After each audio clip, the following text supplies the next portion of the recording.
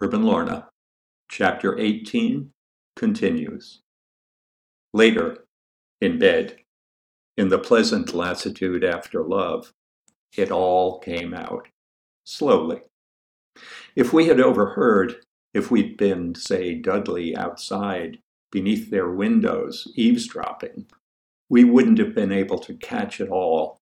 Just a snatch of mumbled revelation, a bit of whispered confession, the occasional bold declaration, a giggle, a chuckle, with interstices of silence, of ignorance, where we would have been forced to imagine, to insert ourselves in their murmurings, using what we know to suppose what they said. That duck, that papier-mâché duck that Uncle Luther made for me, that was how it started. Uncle Luther. I still get a cold feeling in my stomach when I think of his hand, the missing fingers. But I loved to sit on his lap. And now I think I can remember feeling his erection under me. I wonder if I really remember that, or have I just imagined it? Well, he never touched me when I was little, but he did later. You don't have to tell me. Oh, it was nothing, really. But Bertha and Clara, especially Bertha, were so jealous of me because of him. Bertha was mad for him. His little lady, that's what he called her. I had forgotten that. Anyway, it was Luther who taught me to model and to carve. And it was Luther and Bertha who gave me my original inspiration. You know the story I've told you about seeing them making love once. The truth is that I saw them doing it many times. Herb thought she was confessing, using Bertha as her stand-in. He brushed his lips against her cheek. To tell you the truth, she began.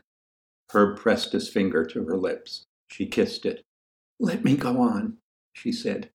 The truth is that I spied on them, but always from a hiding place, and I never had a clear view.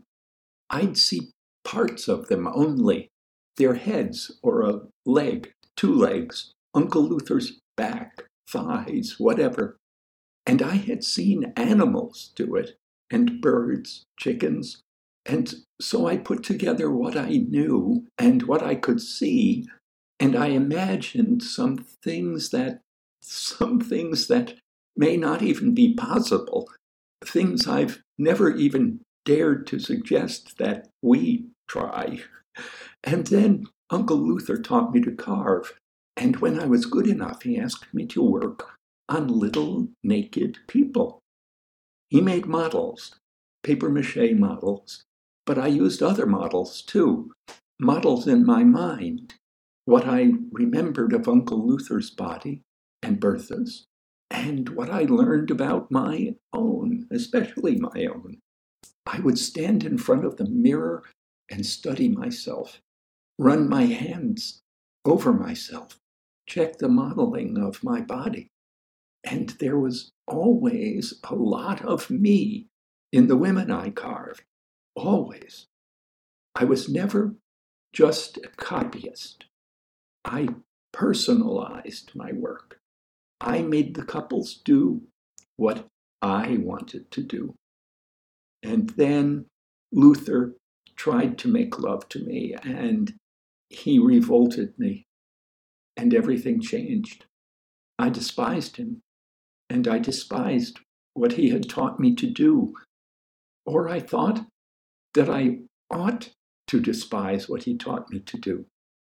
But I never did. I never despised it, not really. I loved it. But I was ashamed all the same.